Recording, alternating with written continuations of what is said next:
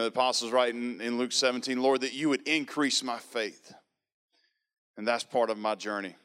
A little bit about when I was growing up. My parents took me to church. They're here during the service. I'm glad they're here.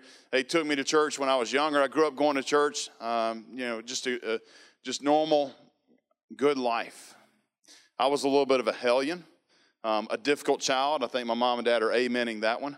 I remember one Sunday I was kind of coming around the corner. I hear two of the Sunday school teachers talking about me. And I hear one of them say to the other one, that Wilbanks kid, I'm telling you, that kid is the spawn of Satan. And I'm like, okay, I'll tone it down and not eat all the donuts this Sunday, I guess. So it was one of those things. I remember in our journey, I was in second grade. I got an infection behind my eye. It was one of those times in my life I remember God just increasing our faithfulness, increasing our faith. I remember I got something called paracellulitis behind my right eye in my sinus cavity, and I remember being in the hospital for about 3 weeks before they could figure out what was going on. My mom and dad would be praying for me. Family and friends would be coming in, checking on us. And I remember taking our family's faith to the next level, growing us and seeing God do what only God could do in this situation. I had a tough time diagnosing and figuring out what was going on. It was very painful. It was difficult. I remember my father could take his fist and put it on this side, and my face was about that size on this side.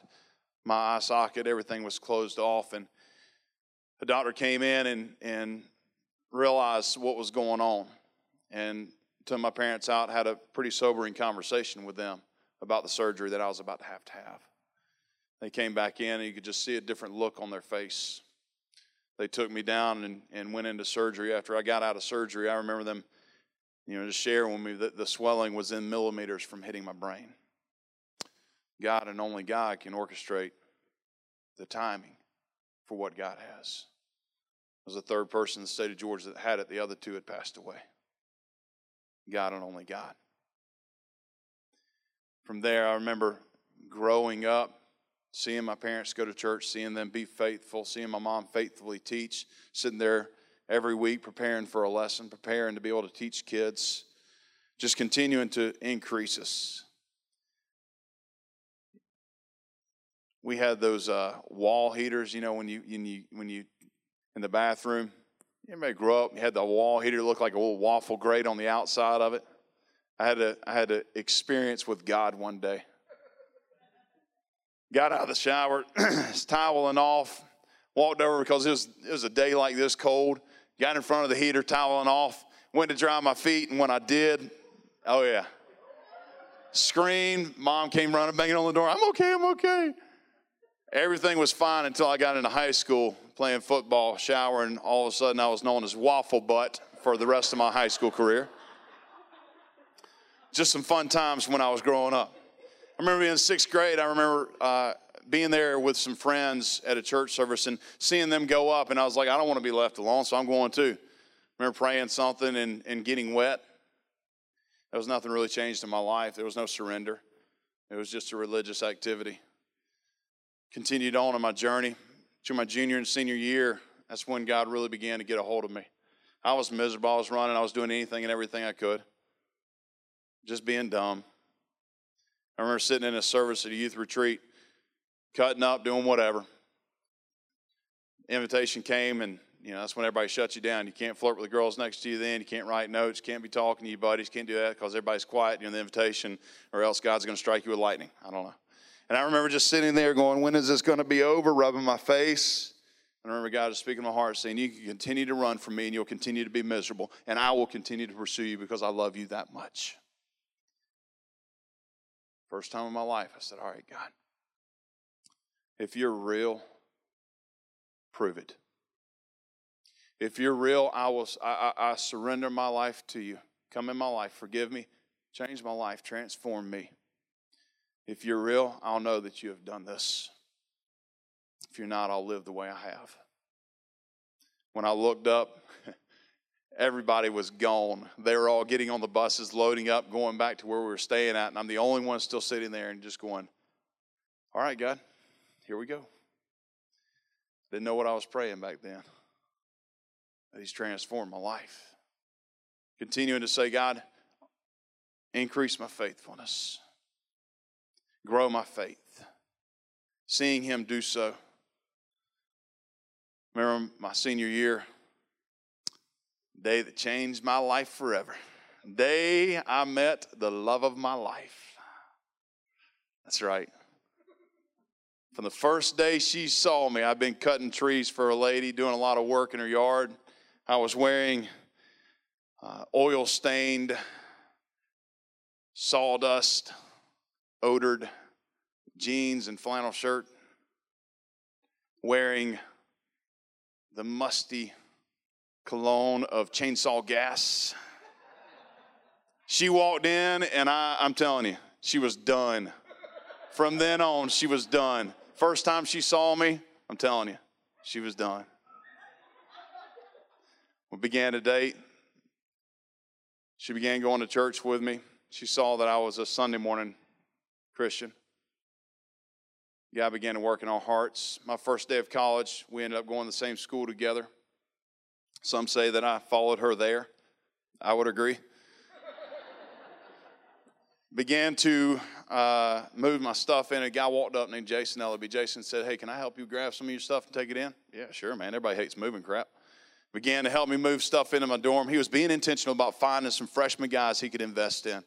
He was a junior at the school. He came by and checked on me and said, "Hey, me and a few other guys are going to start meeting on Tuesday nights for Bible study. You in?" "Yeah, sure, man." For a couple weeks, man, he'd ask, "Hey, you getting in the Word? What's God showing you?" "Man, I ain't read it yet." "Hey, man, read it, get into it, read it." I just wasn't doing it. I wasn't reading it. That third week, he would call me. That Tuesday night we had met. "Hey, man, get into it. Promise me you're going to get into it before you go to bed tonight." "Yeah, man, I promise I'm going to read it." Remember that night, he called me. It's like 11 o'clock at night. "Hey, man, what you doing?" "Man, I'm getting ready to go to bed. What are you doing?" He's like, "Hey, dude, have you read it yet?" I'm like, "Read what?" "Man, read the Bible study. We just left 2 hours ago. You promised me you're going to read it before you go to bed. You just told me you're going to bed. Have you read it yet?" "No, I ain't read it yet." "Go get your Bible." "What?" "Go get your Bible right now. Open it up." "What?" "Hey, man, me and you are going to read it right now on the phone." I'm like, "No." I got this guy named White Shack that's staying in the dorm with me. He's like 6'9", looks like a gorilla. He's 4 years older than me. We just met a few weeks earlier. I'm like, oh, man, the guy already thinks I'm weirdo. I'm about to read the Bible with some guy on the phone. Jason's like, "Hey, dude, go get your Bible. We're going to open up and read it right now." I'm like, crap. Go get it. We read it. "Hey, man, so what does this say?"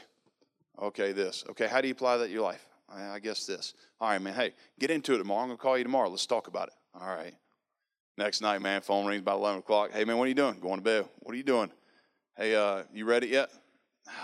"No, man." "Go get your Bible." "What?" "Go get your Bible." Jeremy, man, he pops up looking at me just laughing. White Shack just laughing at me. "I can't believe you're about to read the Bible with some dude on the phone." I'm like, "Shut up, man. Leave me alone," you know. And Jeremy ended up giving his life to Christ 3 months later because he saw the difference that God had made in my life. Every night that week, third night, Rex, he never called me before. He calls me. "Hey, buddy, this is Rex." He's another freshman. "Hey, Jason told me to call you." I'm like, "Yeah, okay, what's up?" "Jason's got something going on tonight, but he told me to call you, and hey, have you read it? Have you read, have you gotten the Word today?" I'm like, "No, why?" He's like, "Oh, dude, Jason told me if you hadn't read it, we got to read the stupid thing on the phone." And I'm like, So now instead of reading the Bible with some other dude on the phone I just met like a couple weeks earlier, and I was like, yeah. So every night that week, either Rex, Jason, or Mark called me and asked me, "Hey, man, you get into it." For the first time in my life, I started reading the Bible and started seeing God speak in my heart. Before that, I was always wondering why there were like two Johns, like who are these guys, and like, what is this? It was confusing to me. For the next 3 years, Jason discipled me, poured into me, invested in me, showed me what it was like to really, truly love someone the way that Jesus calls us to love a brother.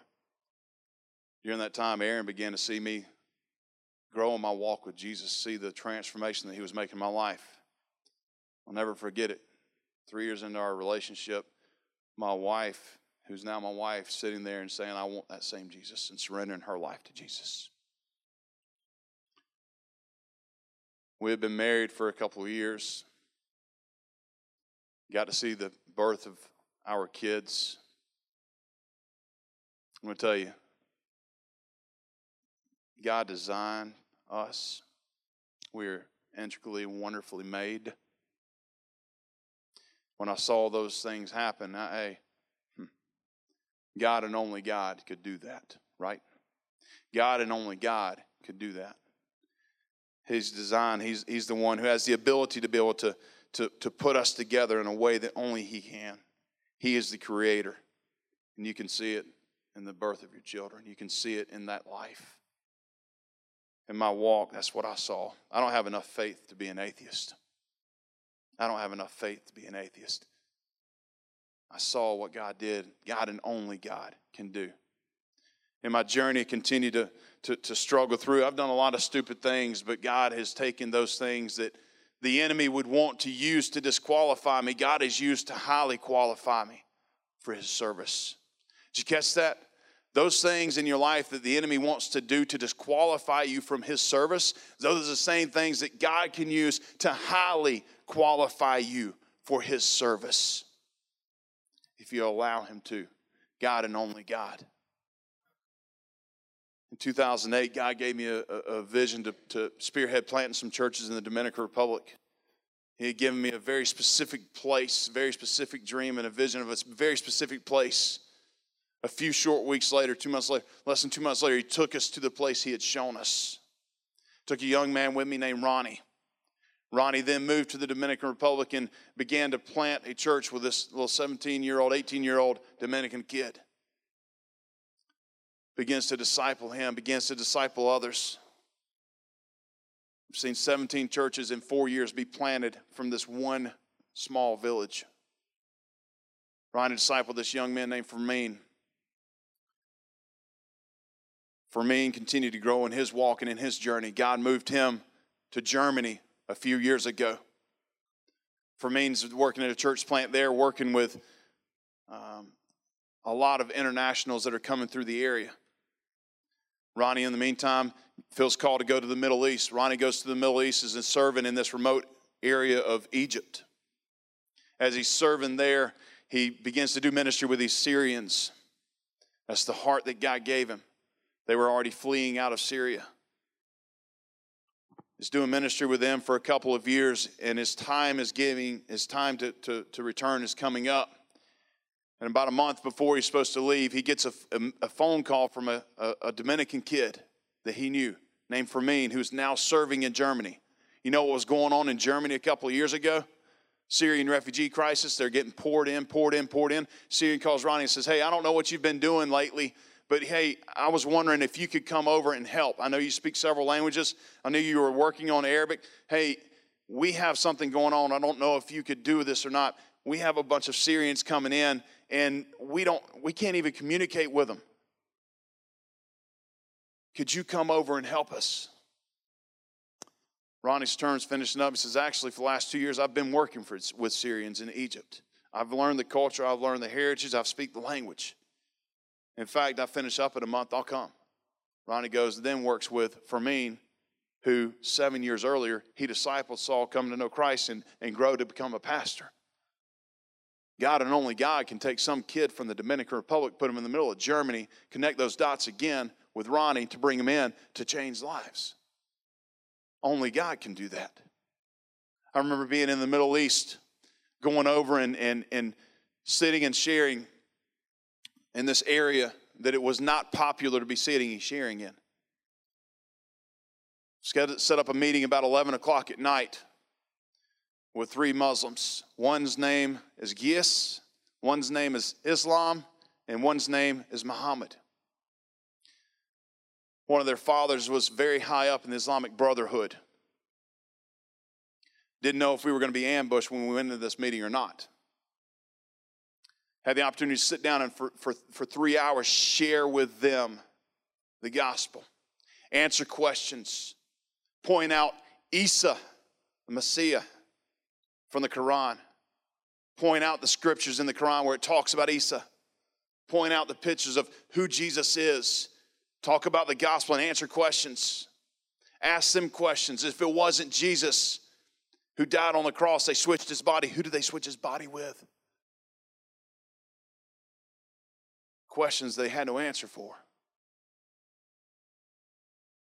After a few hours, I'll never forget this. We stood up, Muhammad grabbed me. grabbed me by the beard. I'd grown it out at that time to kind of go with the culture. Grabbed me by the beard and pulled me to his face. And he looked at me and said, the words you have spoken tonight, the words of life I have never heard before. I have never heard anyone speak of the things that you have spoken of. And this is the most meaningful conversation I have ever had in my entire life. I want you to know I will never forget this conversation and these words of God's love you have spoken to me. A few weeks later, I heard of them coming to know Christ. They were willing, they knew what it could cost them, but they were willing to pay the price. Only God can take some jacked up flunky from Decula, Georgia, put them in the middle of nowhere, Middle East, to share with these guys. Only God can do that. That's my story of faith. It's an only God story. Luke 17, increase our faith, the apostle said. Increase our faith. I was in Brazil preaching one time. There was a guy translating for me. And as he was translating, it was the first time he'd ever translated. I remember speaking, and I sat down, and when I got done, the pastor got up. Man, he just was going off for about 5 minutes. I mean, snot and tears going off. I'm like, what is going on? I'm like, what's he saying? You know, he's like screaming like, I'm like, what the world is happening here? We're getting all Pentecostal up in here. And I'm like, it's the Baptist church. So it scared me. And so I'm like, Edson, what's he saying? Edson's like, shh. I'm like, Camilla, what's he saying? Shh. Like 5 minutes, he won't tell me anything the guy's saying. I'm like, finally, I'm like, dude, what is going on? He's like, he's just recapping exactly what you just said. He's telling them to do what you just said. I'm like, what? I was like preaching in Romans 12, 1 and 2, like Benji did a couple weeks ago. It's like, man, God interrupts your life, man. Follow after him. Godly interruptions. He's saying, he's telling the people that God has just interrupted their life. No matter what they had planned today, cancel it. Go get all their friends and their family and their neighbors and bring them back here tonight. God's just interrupted their life. And I'm like, oh, goodness, that's not what I was saying. But, and I was asking him, like, what's the word, like, that you use to translate? This is what I was talking about. Like, just like, hey, he interrupts your life. I'm like, yeah. He's like, no, like, that God takes you from where you are and tells you, you go do this. I'm like, I guess the gospel kind of does say that.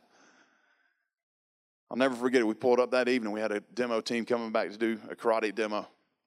We couldn't get 3 blocks from the church because there was hundreds and hundreds of people.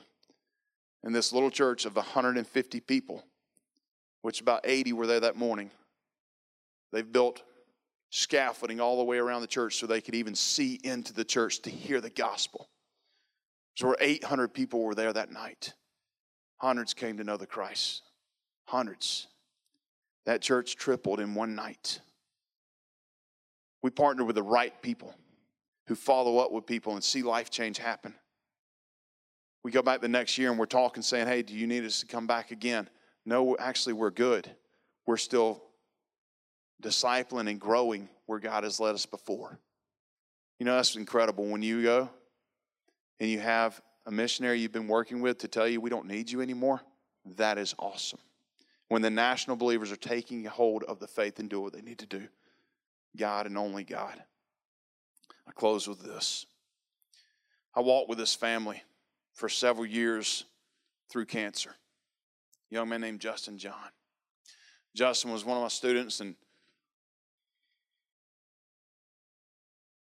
was playing basketball one night. Fell and hit his knee. Found out it was cancer. Swelled up. And for the next 6 years, he would battle on again, off again. He's clean. He's come back. He's clean. He's come back over and over. Been walking with this family through this in their journey. They would call me in the middle of the night. I'd leave and go over and pray with them. I'd sit with them. Sometimes even just calling and praying over the phone with them. January 2010 comes and the earthquake hits in Haiti. Put together a team. We're getting ready to go down there about 6 weeks after the earthquake. That Friday night before we were to fly out on Saturday, Justin had been going downhill pretty hard. I remember standing in the driveway that night about 10 o'clock after Justin had passed away about an hour earlier, just talking with his father, and his father just saying, Stephen saying, hey, we would love for you to be a part of the funeral. I understand you're supposed to be going, but, hey, we'll figure it out. We can get it covered if you can't get back. And I'm like, I'm going to cancel. I'm not going to Haiti. God speaks in my heart and says, no, you're going, and I've got your ticket back. So you don't understand, at this time, they didn't have any commercial flights leaving Haiti. They hadn't even opened up the international airport. There was rumors it was supposed to open again. I looked at Stephen and said, hey, look, man, I'll go. I'll call you on Monday, figure out if his funeral is going to be on Wednesday, Thursday, Friday, let me know, and I'll get back. God's going to get me back. I flew out, got down there, worked for a few days. Heard they had opened up the international airport for a couple of private flights. Tell the missionary to take me to the airport. I remember him dropping me off at the domestic airport instead of the international and saying, you don't have a chance of getting out of here. Just call me whenever you're done, and I'll come back and get you. I just looked at him. I said, listen, man, I got a ticket. It ain't got an airline name on it. It ain't got a flight number on it. It ain't got a time on it. But I'm going to tell you, God's got my ticket, because that's what he had showed me before. That evening before I was flying back, the day before I was flying back, I was in Philippians reading. Philippians 1:25, this is where God took me to, and he said, convinced of this. And that's exactly where I was. That's what faith is. It's that point where I knew that I had my flight back. He had it organized. He dropped me off the airport. I go in. After a couple hours, I find a flight that's going to the Dominican Republic, and if I can get on that, I can figure out a way to get back to the United States. I'm sharing, and for 4 hours, I'm sitting there waiting because there's a chance at one seat on a plane. And every time I get up to try to go somewhere to do something else, to try to figure out something else, because I didn't want to wait 4 hours. Why? Because we're not patient. It's our timing, not God's timing, right? Every time I try to get up, God would say, sit down, I've got you. Sit down, I've got you. Trust me. 4 hours goes by, and they call me up, and they tell me, hey, that seat's gone. We didn't realize that somebody else, they actually did show up to get back. There is another flight that's leaving about 15 minutes from now from the international airport. If you can get over there, there may be a seat on that plane. So I take off, get over there, jump out, run up. And they tell me, hey, that plane's going down the runway right now. It's leaving. You've missed it. And I remember just that gut-sinking, heart-wrenching, God, why? Why did you do this? You told me you had this. You told me you've got this. I sat there for 4 hours. I could have been over here an hour ago. Why did you do this? I remember just being disgusted, walking out of the airport, walking through this mob of people. They had just opened it up for a couple of private flights going in and out. And I'm telling you, not hundreds, but thousands of people standing out there. And I remember just walking through the crowd and getting to the parking lot, walking through the second row of spaces, just mad at God, going, why did you do this? These two uniformed Marines come walking by. And as they're walking by, one of them just kind of stops and says, hey, you all right? Because I wasn't all right. And I just like, I'm fine, man. Just go on. And he's like, hey, man, what's going on? I'm like, dude, just don't worry about it, man. I'm fine. He's like, no. You don't look good. What's going on, man? I'm like, dude, just listen. Here's what's going on. Here's a 2-minute version. That's what's going on. Just missed the only flight I could probably get out of here. Supposed to be coming back to do a funeral. Visitations tonight, starting at 6:30. Funeral tomorrow. I ain't getting home. God said he's got it, but where's he at? Remember that Marine looking at me in the face and going, son, stay right in step with me. I'm like, what? Stay right with me. Not a step behind, right in step with me. No matter what happens, don't stop. Don't listen to anyone. Somebody tries to grab your bag, hang on to it. If I go around something, you go around something. You stay right with me no matter what. If somebody tries to stop you, don't listen to them. You stay with me. Do you understand me? Yes, sir. So this guy I'm like, uh-huh. I had no idea what the heck was going on. He said, come with me. Takes off. Man, we go through this crowd of people. We get to the first line of security. He just goes right through them. They're yelling at him in Haitian. He's just doesn't even pay him attention. Just says, stay with me. Stay with me. Try and grab my bag, trying to stop me. Just stay with me. We get through the second line of security. We get to the x-ray machine. He goes around it. He pushes a guy out of the way, says, come on.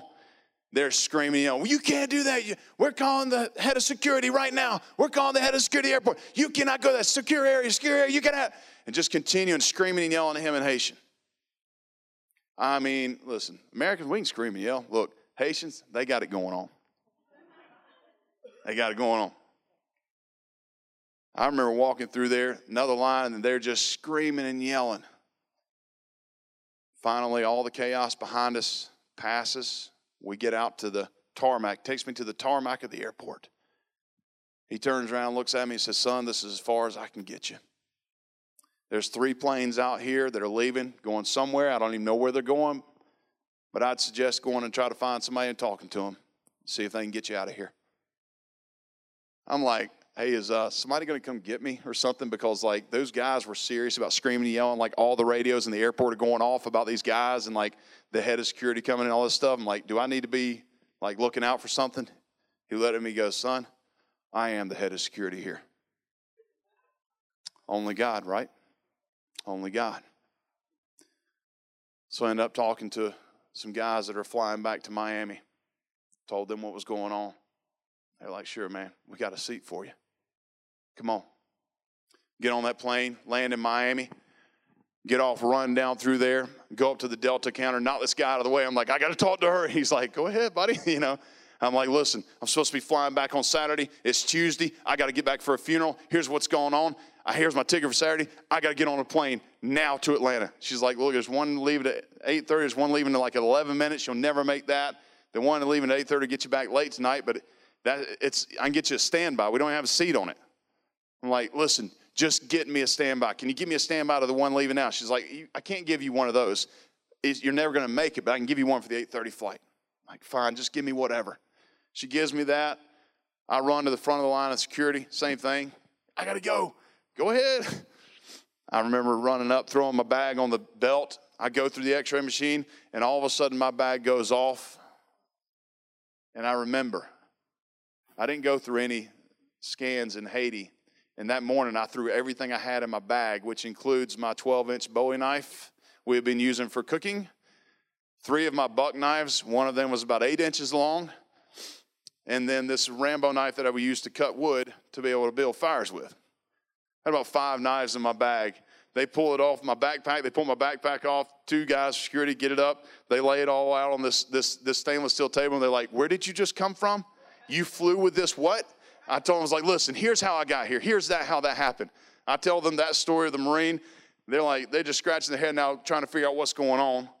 I'm like, listen, I've got to get back. There's this funeral. Here's what's going on. Involved this kid with cancer. And by this time, they're both like, man, we don't want to fill out stupid paperwork. And I'm like, listen, man, is there any way you can just let me go? Like, look, man, it's a felony to go through secure areas like you've gone through. They're like, what do you expect us to do? I just went, trash can. 1, 2, 3, 4 to 5 knives. Evidently, those guys wanted the knives because they let me go. I run down to the gate. There's one Delta agent there. The gate is closed. I see the plane sitting there. I'm like, no, God, please. I run up to her. I'm like, I'm supposed to be on that plane. I'm supposed to be on that flight. That's my plane. She's all flushed. She's like, I'm sorry. Where's your ticket? Give me your ticket. She punches in the code, opens the door. She gets my ticket. Doesn't look at it, just scans it. And that's where I'm like, oh, no, it's a standby ticket that's a maybe on an 8:30 flight. It's like 5:15 right now. She scans the thing, and it turns green. Only God. Only God. I run down through there. The other attendant is walking back up, and she's like, where did this guy come from? I just blow right by her, get to the airplane, turn the corner. The door is closed on the airplane. I bang on the door. I'm like, let me in. This flight attendant raises the shutter and jumps back. She's like stunned, surprised, scared. I don't know what all she had going on. Probably because I'd been in Haiti for several days, hadn't showered, and looked pretty grungy and greasy. She called another attendant over. They're both frantic, both talking to each other, looking around, talking to each other, looking around. Finally opened the door and said, just, sir, get in, just please, quickly. We didn't realize you were still out there. Come, go sit down. Just tell me, go sit down. I later found out that it's against FAA regulations to open a plane door when it's been sealed on a runway. Only God, right? Only God. Call my wife as the wheels are leaving the ground, saying, I had told her since I left Haiti, Aaron, get my suit, meet me at the airport in Atlanta in 1 hour. I'll be there. Go, bye. She's like, what? I'll call you when I land. That's it. Made it to the visitation at 7:30 that night. Saw a couple thousand people come through. Finished up visitation about 1:30 that morning. Next day, a couple thousand people at that funeral. We saw lives transformed. Only God. So I challenge you with this. Live an only God life. Allow him to do what only God can do. That's a good word. Is that not cool right there? So I think it's so essential as Dustin comes on staff for you guys to get a glimpse of who he is and kind of what makes him tick. From an executive, administrative standpoint, he's going to bring a lot of weight. But from a missional standpoint, the brother is serious. When Dustin went to Hebron, where he was for 17 years, Dustin had gone through this discipleship at Georgia College with this guy. And Dustin's like, well, I don't know what to do, but we're going to start a small Bible study. And so he started meeting with some high school kids.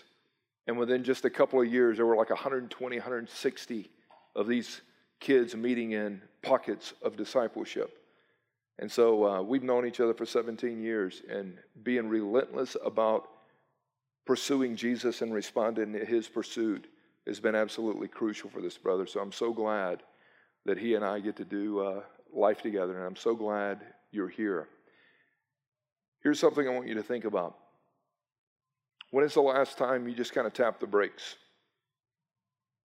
and you just kind of paused in some solitude and quietness, maybe in your prayer closet, whatever that is, and you took out a journal and a pen and just started reminiscing on some of those only God moments in your life? Those only God moments when he rescued you from some of those stupid decisions you were making or were about to make. And you sat there and you're like, only God blocked that from happening right there.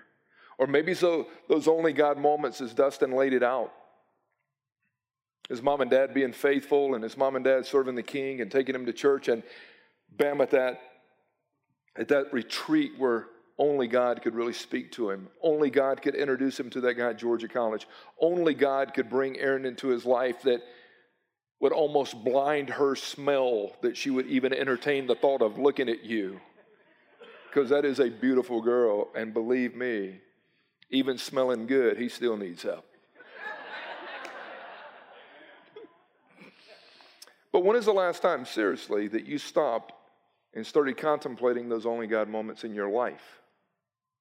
Because I think a lot of times we allow the pace of this world in which we live in, we get so hurried, and the speed of our days, oftentimes we get so consumed with those things that don't matter that we don't stop and think about those only God moments, Cruz. Only God. Only God could offer hope. Only God could offer restoration. Only God could offer deliverance. Only God could introduce me to Barb. He talks about being a redneck from Decula, from Noonan, and only God could hook me up with this brilliant, sharp girl from Toronto, Canada. Only God can do what God has done here at the Cross Loganville. I mean, Dustin shared that when I first started asking him to pray 7 years ago about me coming here, and he's like, the church is what? I said, 70,000 behind on its mortgage. The church is what? It's just gone through a lot of betrayal and rejection. I feel like God's leading me there. Do what? And then 7 years later, I'm like, I want you to pray about something. He goes, all right, I'm with you. It's only God how God works. Think about it. Only God. Close you with a few verses in this realm of thought. But God. Where would you be if you didn't have those only God, but God moments? And I started thinking about some verses that have meant a lot to me over the years. Romans 5:8. But God demonstrates his love toward us, his own love, that even though we were sinners, Jesus still died for us. But God demonstrates and shows and reveals his love, that even when we're lost, alienated, and separated, the relentless pursuit of the tenderness of Christ continues to chase us. And I'm like, but God, only God could rescue me from the realm of darkness I was involved in and transfer me into the kingdom of light. I sat there and think, look at how God worked there. But God. Ephesians 2 says, but God being rich in mercy. But God being rich in mercy because of his great love with how he's loved us. He's continued to pursue us. We were dead in our sin and our trespasses, but God. And the only reason we sit here today is only God and but God making us, not giving up on us, continuing to pursue us. Some of us have lived so reckless. Some of us have lived so sinful.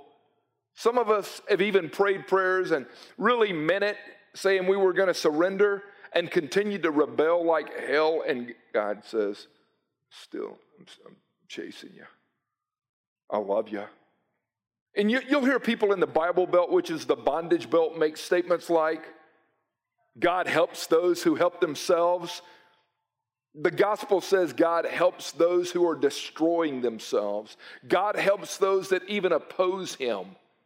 Even when we were at war with God, but God being rich in mercy, the compassion of Christ and kindness of Christ being extended as we were living in misery, he goes, I'm chasing you. And like I said, that one guy that came in here this morning had a but God moment where he repented.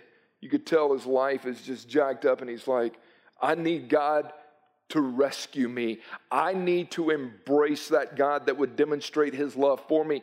Even though I'm a pagan sinner, he loves me and he's pursuing me. Here's the good news for us, Dustin, and many others.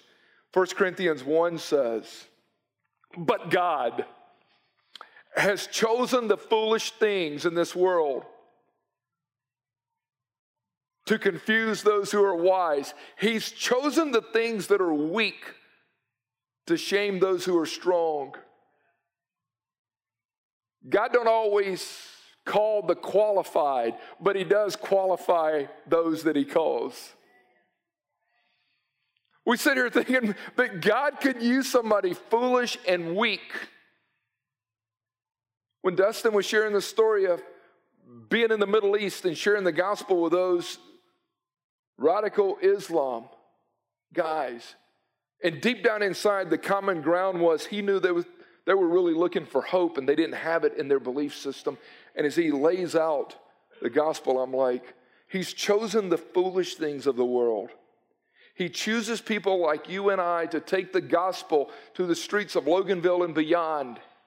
We don't have to have all the answers. We just got to be willing vessels to be used by God. I think about 1 Corinthians 10:13, that no temptation has overtaken you, but such is common to man.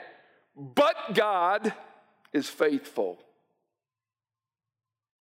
But God, he's faithful to make a way of escape for us.